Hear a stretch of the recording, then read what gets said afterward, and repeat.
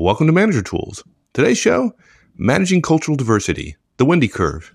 In today's cast, we talk about Manager Tools' first principle about managing directs from different cultures based on the Wendy Curve. Here we go.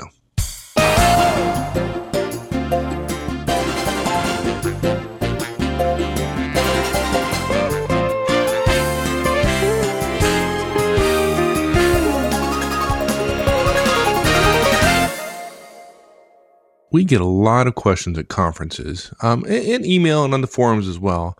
But these questions have a commonality, and they're all around managing directs who have different cultural backgrounds than the manager. How do I manage my Indian technology experts, or not Americans, but overseas? How do I handle the lone American on my team? Right. Really, can he deal with consensus culture, or is he going to just be a bull in a china shop? Or how can I reduce the chances that he's a loose cannon? Will my German employee be rigid and require rules? How can I get him to open up? Yeah. Shouldn't I be managing differently based on where my employees are coming from? How do I address the cultural differences between us? We get tons of these kind of questions. Yeah. Look, the consulting and the management advice and business press industries have really supported, frankly, encouraged, and in a way probably caused these questions over the past 20 years as the workforce has become more global. And it made sense to become aware of cultural differences. And frankly, it's a nice start to this. People are saying, okay, how do I be respectful? I mean, how are they going to be different? And, I don't want to step on myself. I want to be respectful. And it boiled down to, how can a manager be most effective when managing a culturally diverse workforce? And unfortunately, the business press and many, many, many companies and industries got it wrong. How can that possibly be? They're so smart. Yeah, exactly. Yeah. Okay. So what are we going to talk about today, and how are we going to correct some of these misperceptions caused by these folks? We never know how long our casts are going to go, really. I mean, some of them seem to go shorter or longer depending upon the additional information or the interesting questions, that we ask each other. I suspect this one is going to be a little bit longer, but it may not be. It may just be a one-parter, but I want to take a minute and go through the outline in a little bit more detail than we normally do. First of all, the first point we're going to make, we only have four major points, but it's the fourth one we really get into, or the third and fourth one we really get into specific recommendations. The first one is cultural diversity cannot be reduced to a series of anecdotal comparisons. One of the biggest problems we've got is people having met one Asian person or one a person from another country or one female engineer for that manner, and then said, well, my anecdotal experience suggests this. Right. And so therefore this is true. My experience is truth. Going back to the old, we don't see the world the way the world is. We see the world the way we are. And you can't do that. It doesn't work that way. Cultural diversity is more complex and more simple than that as well. This cast introduces something that Wendy and I have been talking about for a couple of years now called the Wendy Curve. And basically the Wendy Curve shows us that individual diversity trumps cultural aggregation. I don't call it cultural diversity. I call it cultural aggregation. In other words, we're going to manage all Indians the same way, or all French the same way, or all men the same way, or all women the same way, or all 25-year-olds the same way. And hopefully when people hear that, they just recognize the inherent falsehood of the idea of managing any individual based on the group they were in. I mean, frankly, there are laws passed against that, and yet somehow we've led people to believe that that's the way to do it. Now, look, to be fair, people in this industry would say, oh, no, that's not what we're saying. We want you to be respectful of diversity. But they don't provide any details, and they suggest when you work with an Indian technology specialist, for instance, you should recognize that they tend to be more collaborative. Well, that's just not true in a significant way, because you may be dealing with an individual who's not terribly collaborative.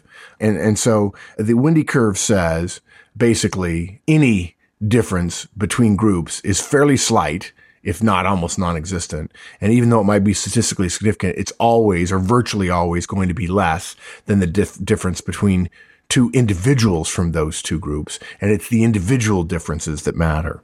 Which brings us to our third point, which is managers have to learn. We have to learn how to manage the individual as opposed to their cultural background.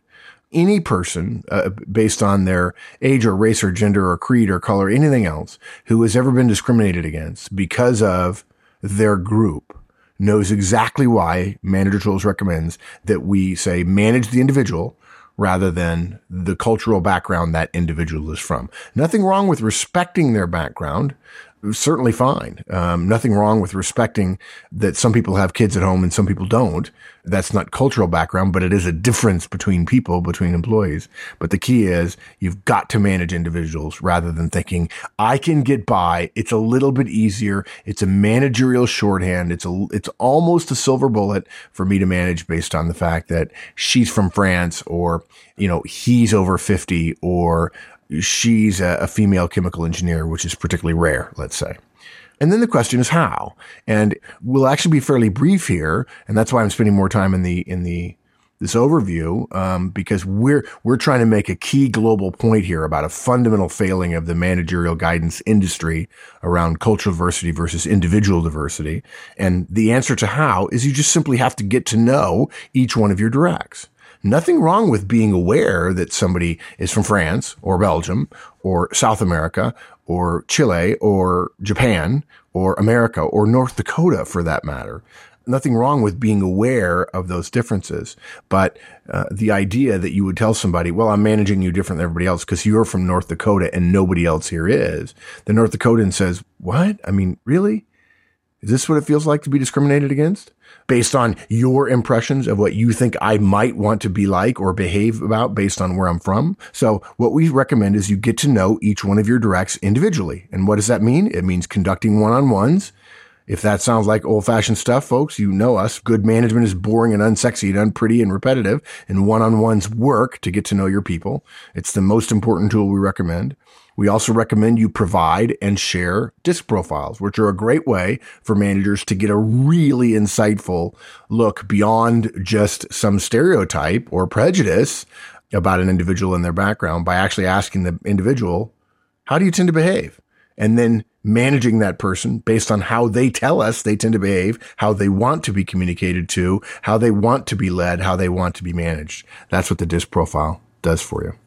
That's probably a little bit longer detailed outline than we normally give. So yeah. I apologize for that. More detail than normal, but for those of you who want the 5-minute Manager Tools cast, there you have it. There it is. There it is. Yeah. And look, we agree. I think you and I agree that there are some people who like that. We think they're missing something. Otherwise we do all 5-minute casts. We think there are underpinnings of this that make a difference in terms of the subtleties of making these choices. And that's why we'll go through them in detail. And we want people to understand it. And we don't want a manager or even an individual contributor listening today to become a manager and then become an executive, or an executive listening today and simply spouting off the recommendation without understanding the rationale. Because if you're an executive, you may have to persuade your managers to manage this way. And it's not enough to use your role power and say, I want you to start doing one-on-ones. And, you've got people from different parts of the world here. You need to use one-on-ones. And the manager goes, gee, that's not what I'm reading. That's not what I'm hearing. I don't understand. We want you to be able to make a case.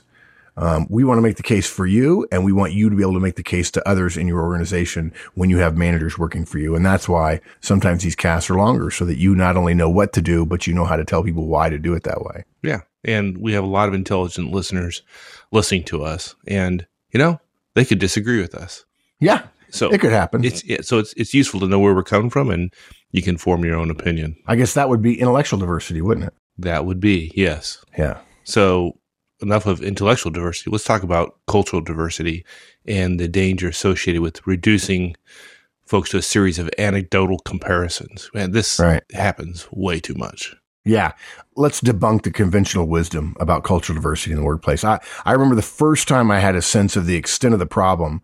It was a little kind of a creepy moment for me. I was working with a U.S. client. They were struggling with IT staffing issues. The real problem was managers unwilling to and not having the tools to forecast workload based on fluctuating demand from the internal clients of this company. But because they didn't really know that yet, they were trying to address the problem of, we don't have enough qualified people in IT in this area that we can hire from, because of course every other area of the company that they were hiring for they hired people from this particular local area. I mean, a large city, right? And so there's plenty of resources for marketing and operations and so on, but not in the IT areas they were hiring for.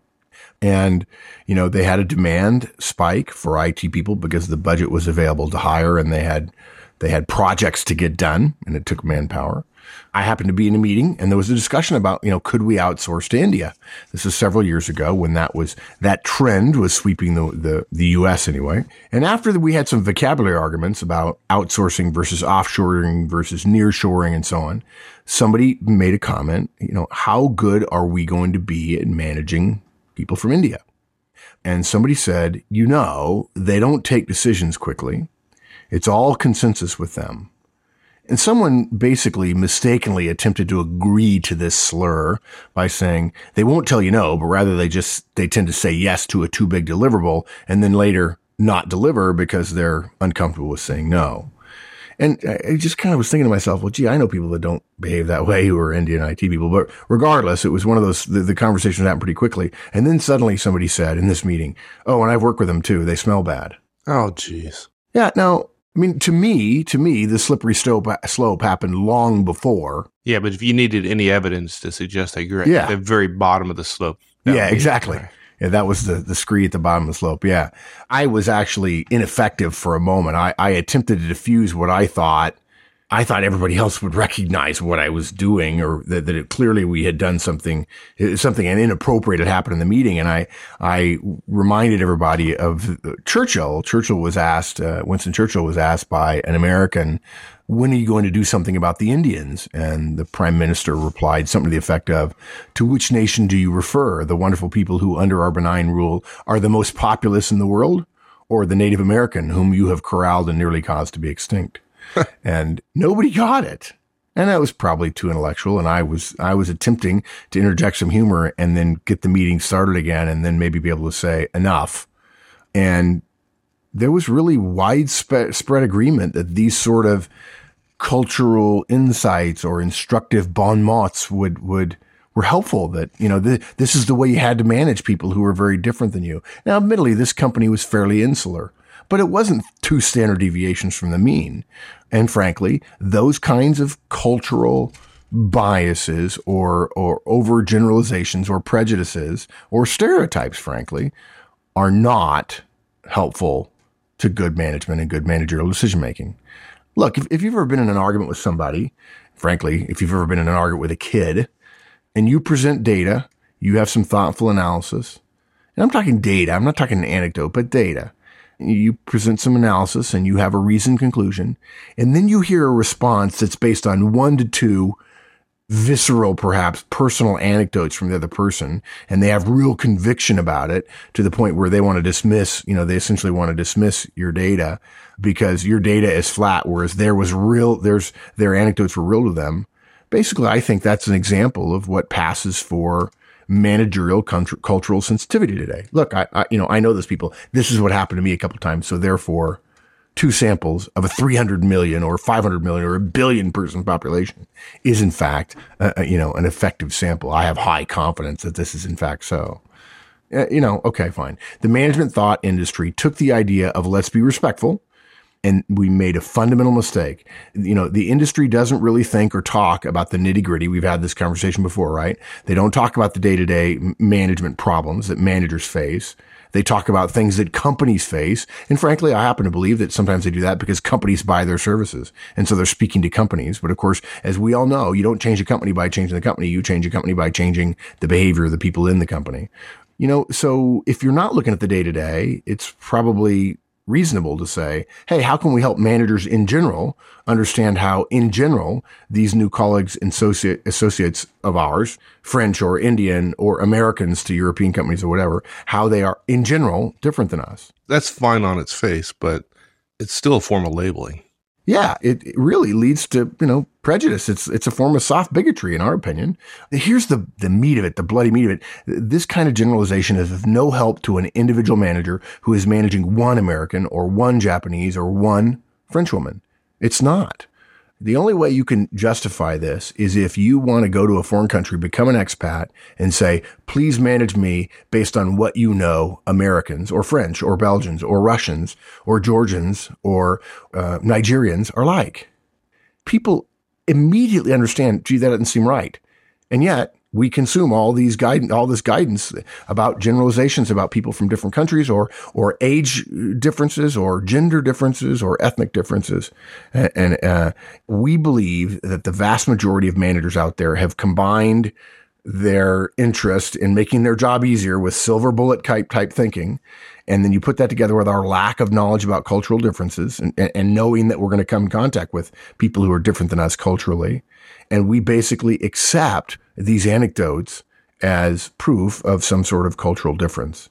But, we've said it before, there are no silver bullets in management because management is about people, and people are complex and individualistic and demanding of respect and independently motivated and frankly willing to communicate misleadingly about all this in many, many situations. Cultural anecdotes are not a professional approach to management unless you're willing to believe that, for instance, white U.S. managers carry some discrimination against African American professionals, or women are better collaborators than men, or men make better leaders than women in a crisis, or Germans make better machines than the British, or Americans are louder than the Dutch. And if all those sound potentially true to you, if there's some kernel that makes you go, well, maybe, let's admit what they're really saying is best said with the word all in front of them. All women are better collaborators than all men. All men make better leaders than women in a crisis. All white U.S. managers carry some discrimination against African American professionals, right? And then it becomes patently false, right? But nobody puts the all in front of it because they don't want it to be a bias. And yet essentially that's what the suggestion is. Yeah, that's what they mean. Yeah, exactly. That's what they mean. They allow the inference to occur, which as a professional, as an adult, when you allow that to occur, you are essentially aiding and abetting it. You essentially are communicating that, right? Because communication is what the listener does. And it boils down to, we're suggesting that managers manage based on stereotypes rather than on the relationship with an actual individual. But what about the case where you've been in a situation or even several situations where actions support these biases? You saw it several times. Yeah. Okay. So you have some anecdotal evidence. It's not proof. It doesn't support a widespread prejudice or a stereotype laid across 100 million other people whom you haven't met. And look, here's what happens. Somebody suggests they rise to the level of evidence, right? Basically what we're doing is we're just aggregating those anecdotes. It appears to be true, right? And again, that's a form of soft bigotry. And, it's incorrect. It's inaccurate. What's worse, even if you don't want to admit it's inaccurate, there's something far worse. It's morally wrong. and it's time to stop. I agree. Okay. So let's talk about the Wendy curve. Because when you first shared this with me, I thought it was incredibly insightful. And the Wendy curve suggests that individual diversity trumps cultural aggregation. Tell me a little bit about that. Yeah. Yeah. So we've said what's wrong morally. Hopefully that carries some sting. Right? The question is what's right. And managing based on shared cultural anecdotes, and let me throw some more in here just to make this an interesting cast. Caucasians can't dance. Indians can't decide. Asians can't play hockey. Women can't lead. Men can't collaborate. Managing based on those kind of anecdotes, those kind of stereotypes is offensive. Right? But here's the thing. Demographers know the answer. Demographers know this. And every single time they put out data, they say this. And here it is. Research that highlights differences between groups of all kinds, differences among racial groups, ethnic groups, gender groups, age-based groups, and so on. Research that highlights those differences between groups shows that the differences between individuals within those groups almost always exceeds the difference that is calculated between groups. This is a fact. All demographers know this. In the last year, Wendy and I have been thinking about this cast, figuring out the right time to deliver it and making sure we felt good about making recommendations around it rather than just preaching what you're being told is wrong. We keep coming across this over and over and over again. In various articles, we read about cultural differences or gender differences or age differences. Although, to be fair, folks, age differences are much harder to characterize professionally because role power tends to change, at least in part, related to age, right? As your age goes up, often your role power goes up. And so that tends to skew some of the age difference information. But there's always a mention of some statistically significant, though slight, very slight, difference between one group and another. And what's interesting about when I say it's statistically significant, people say, oh, well, if it's statistically significant, it's big. Oh, no. No, that's not true at all. It means that it surpasses the level of confidence, right? It means that it's valid, but it could be a very small valid difference. But here's the thing. It says there's always a slight difference, right? I know that in many cases, if you choose a certain culture and look at a specific skill, you can find a slight statistically significant difference. There's many cultures where there's no difference at all. But in some cases, there are slight differences. But here's the thing.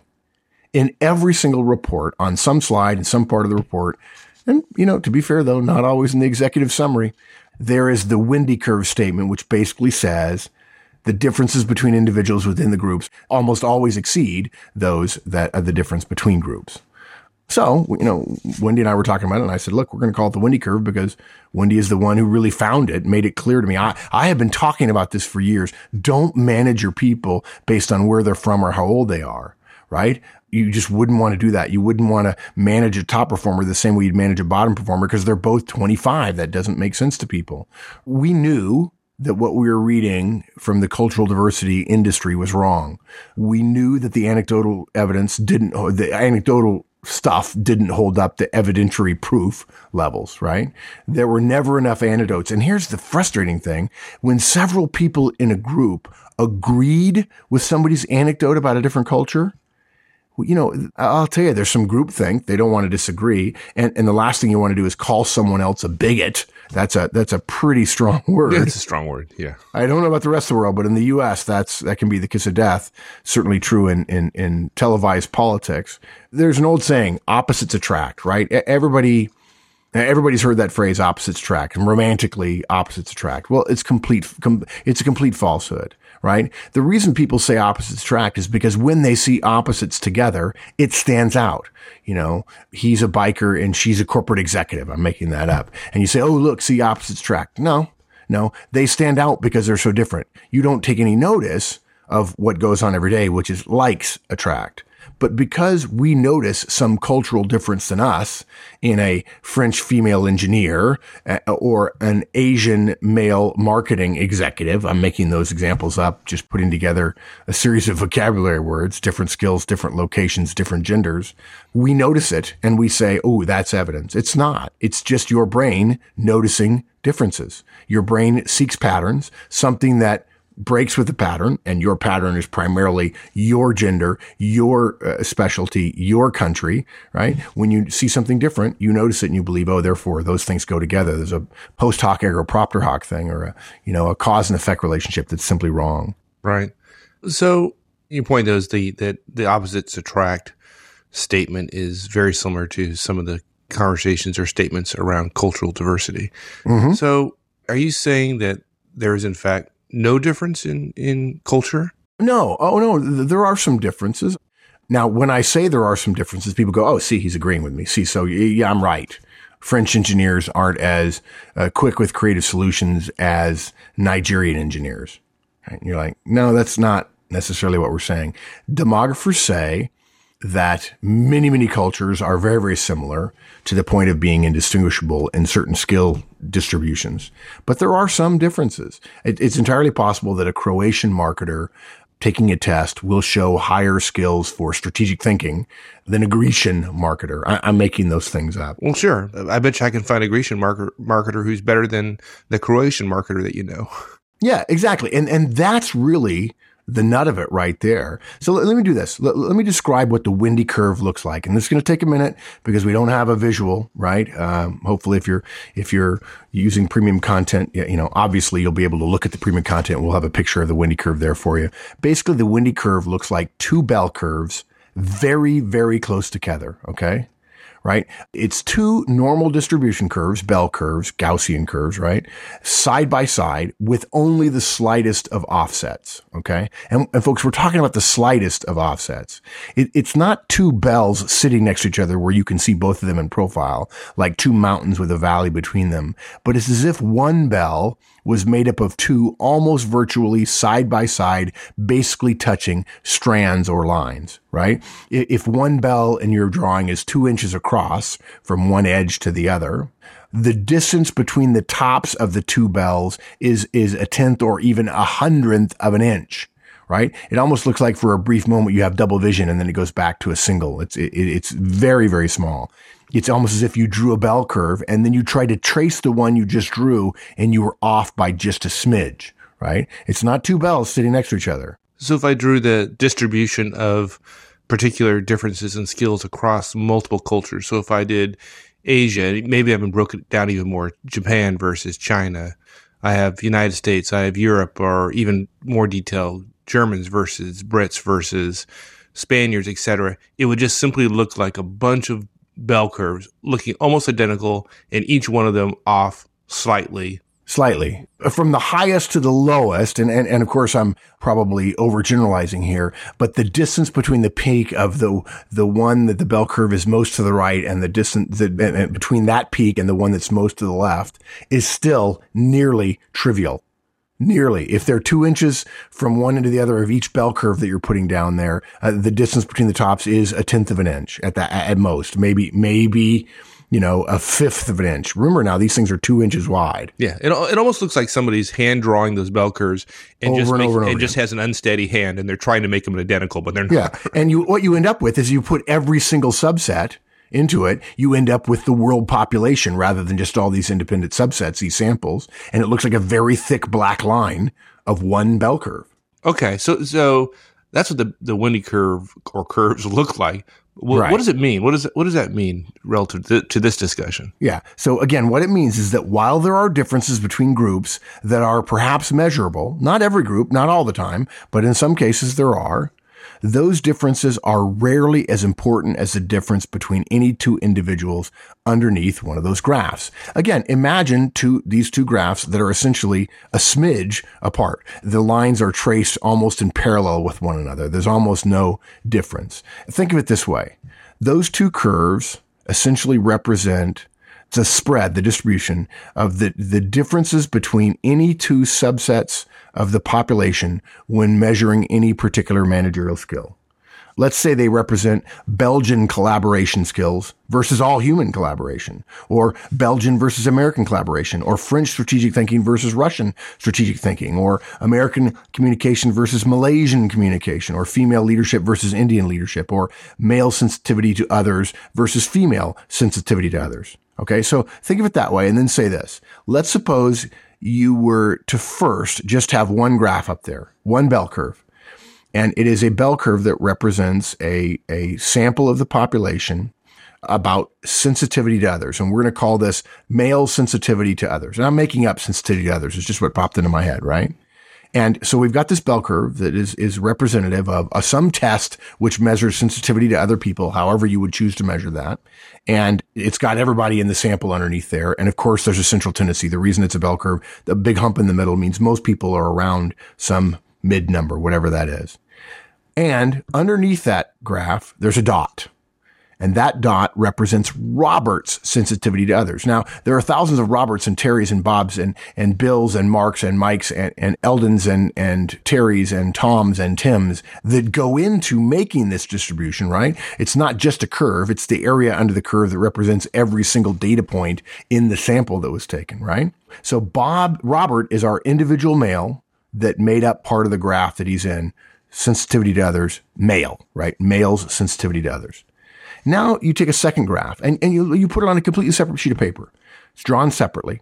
And now this is sensitivity to others based on the female subset of the population you're looking at.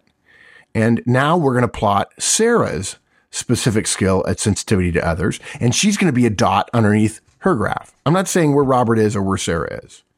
When we overlay those two graphs, so now we have both male and female sensitivity in two separate graphs on the same scale, they're very, very close together. You wouldn't be able to tell a great deal of difference. It would look like, again, like one graph drawn twice, the second time just off a little bit. They're not 3 standard deviations apart from one another.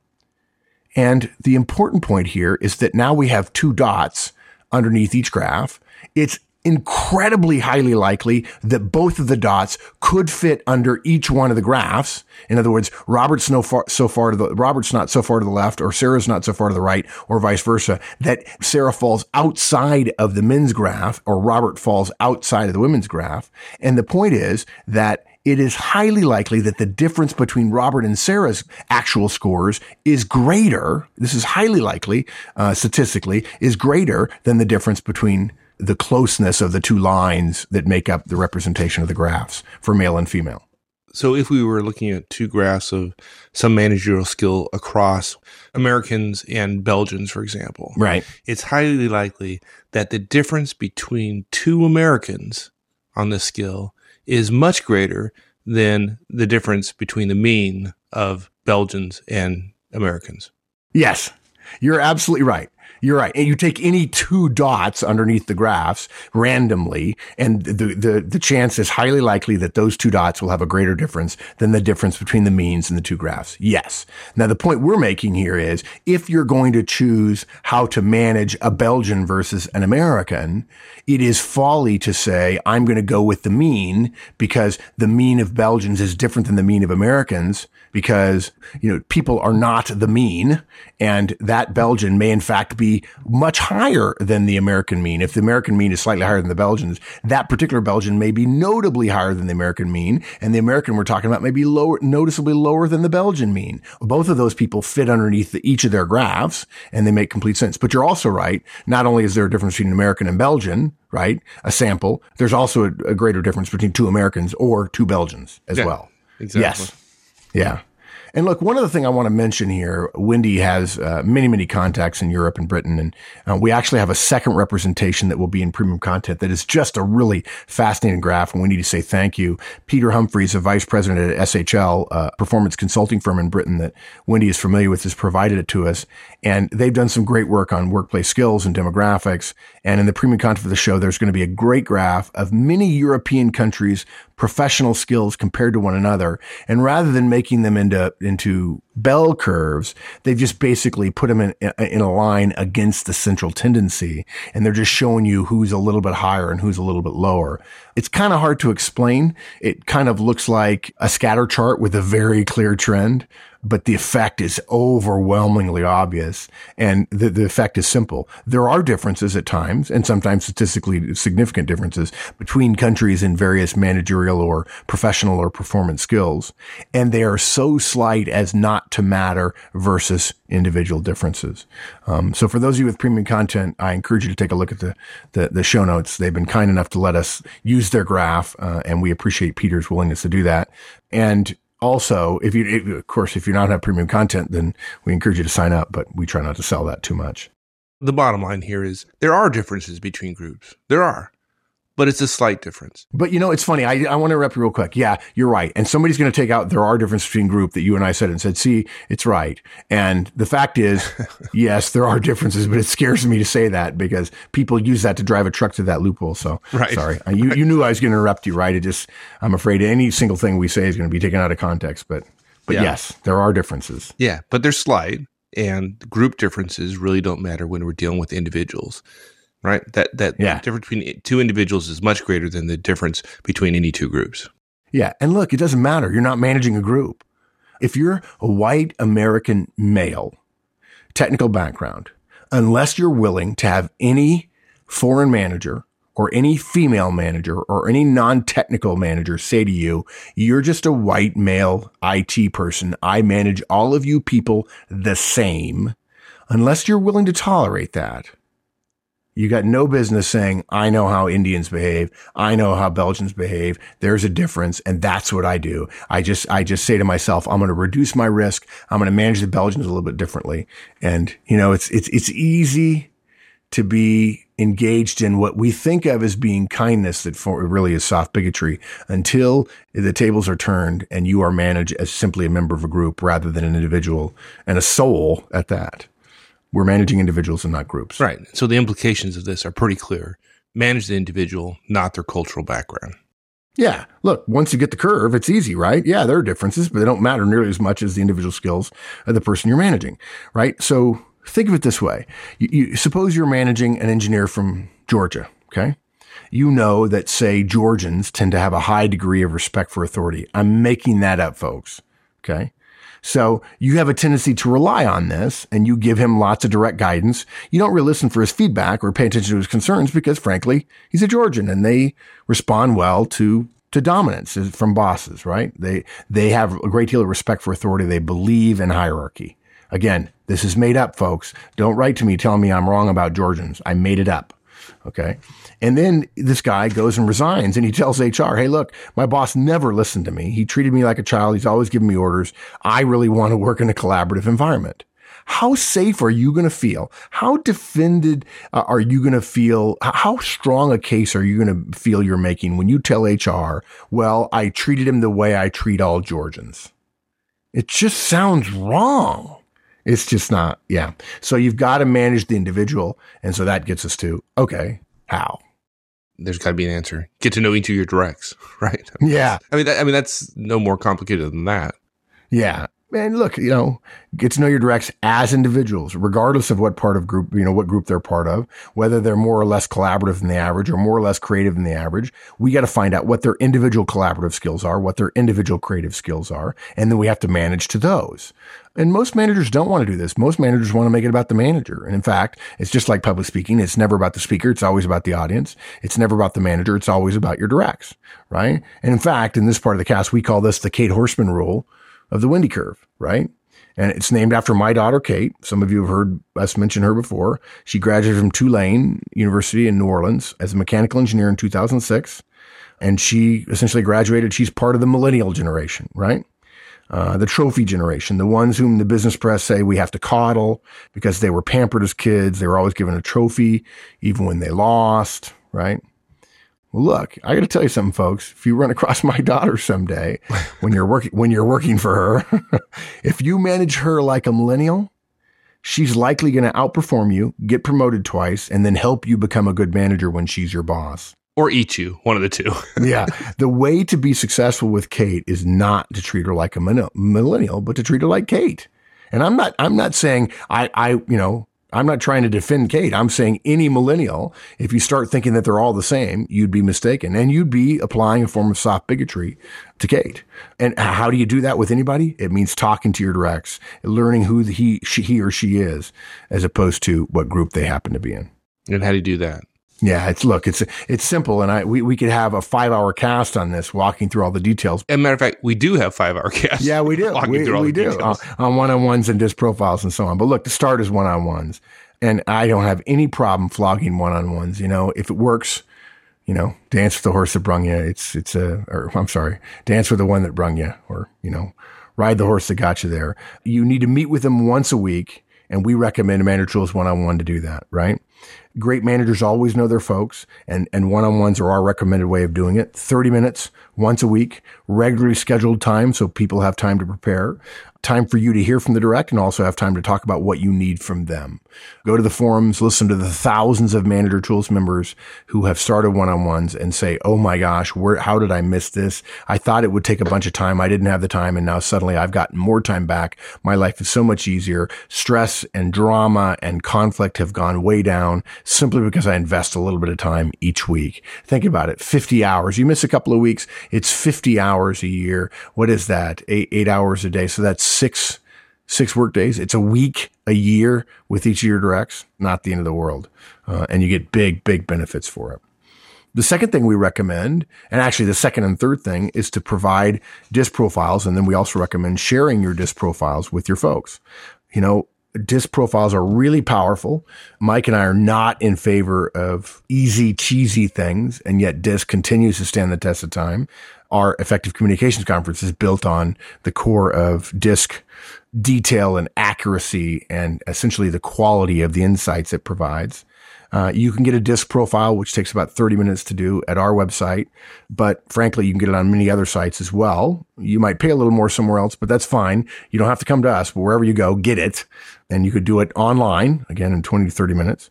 It's going to give you uncanny insight. And if you've never done it before, it'll creep you out how accurate it is. It's going to give you great insight into the communication preferences and work style preferences of your team, provided they share it with you. And if you take it yourself for the first time, you're simply going to shake your head and say, wow, that's me. And if you doubt that it's you, show it to a coworker and they'll say, yeah, that's you. Even the bad parts, that's you. We all have strengths and weaknesses, and the DISC often pinpoints them quite egregiously for some of us, like the word manipulative in mine. So, and we have a series of casts, right? Podcasts on DISC. We're not going to go into excruciating detail here, but if you want to get to know your individual directs, meeting with them regularly and understanding what their individual tendencies are, and you can understand their tendencies through the DISC, that's going to give you what you need to communicate with them more effectively. And over and over again, what we've learned in years and years of coaching managers and executives is communication is usually the first thing that's broken, and it's got to be fixed. And the way you get better at communicating is do more of it and make sure you're communicating in a way that makes sense to the person who's listening. And that means knowing how they communicate, which is what DISC essentially tells you. Right. And like you said, then we recommend you share your DISC profile with your team. You know, most everyone should probably figure this out by now. But if you're going to ask your directs to take a behavioral profile, the right thing to do is to share your profile with them. Right. Right. And so they'll get better at communicating with you, and your knowledge of their work and communication styles will make you a better manager of every individual on your team. Yeah, I've said this before in many, many places. The greatest use of DISC I ever saw was a manager who had a rude awakening about his style, and it essentially proved what everybody thought about him, and he didn't want to admit, although probably in his heart of hearts he knew it. And he posted it on the wall outside his office and says, look, this is how I like to be communicated to. Why not use it? If you want something from me, study this and then talk to me in a way that makes sense to me. And people started doing it and they got better results. We're like, wow, I'll do it for myself. And that kind of candor, it's not perceived as weakness, folks. It's perceived as real strength. It's perceived as ego strength and character to say, hey, look, I've got some foibles. I'm not perfect. And when you communicate with me, I prefer you go fast or slow. I prefer it written. I think we said in our cast about learning to work with your boss, you should find out whether your boss is a reader or a listener, right? Well, the DISC profile will tell you that. You'll know whether or not to send an email with attachments or whether to send them a very, very short email or just pop your head in the door. Exactly. Very powerful. So wrapping up. And by the way, I've got to finish that story that we started when I realized I had not done my job and not made my point. I took a little bit different tack. I had better success. I basically said, look, folks, cultural differences are irrelevant because we don't hire cultures. We hire people. We hire individuals. Yes, the person we hire comes from a culture. And so, yes, the culture in a sense comes with them. But the solution to that is to hire the best person for the job, to compare the person to the job. You consider technical and professional and people skills. And people skills are include, cultural things, make a difference in those things. And then, and here's what's important. And then after you hire the best person, expect managers to do their darn jobs and get to know their employees as individuals based on that individual's behavior and performance rather than their culture. So, look, don't listen to those who tell us that we should manage based on cultural differences. They're wrong. They're wrong. They're pushing a respect agenda, how nice to cloak it in that word, that essentially says all African Americans or all women or all Indians or all Belgians or all surfers or all 25-year-olds are basically the same. And that's always wrong, other than the fact that they're they're morally good and they have a soul, right? This is the best part of diversity, to say each individual has something to offer and getting to know that individual is better than labeling them with some group tendency, right? Organizations might have to consider the differences in aggregate of the people they're recruiting, right? And that's fine. But when you're a manager, you're not managing that aggregate. You're not managing the overall culture. We're managing individuals. And the Wendy curve tells us that differences between individuals are far greater than the differences between cultural group aggregates. Let's not manage all women the same, or all Mexican Americans the same, or all over 50 employees the same. Let's honor the individual. Get to know them through one-on-ones and a behavioral instrument like DISC or some other one that you can trust. Share where you're coming from as an individual by sharing your profile and by communicating. And that's it. That's the way to do it. Awesome. Thanks, my friend. Thanks, partner. Thanks, everyone. that's it. Hope to see you back here again next week. In the meantime, have a great one. So long.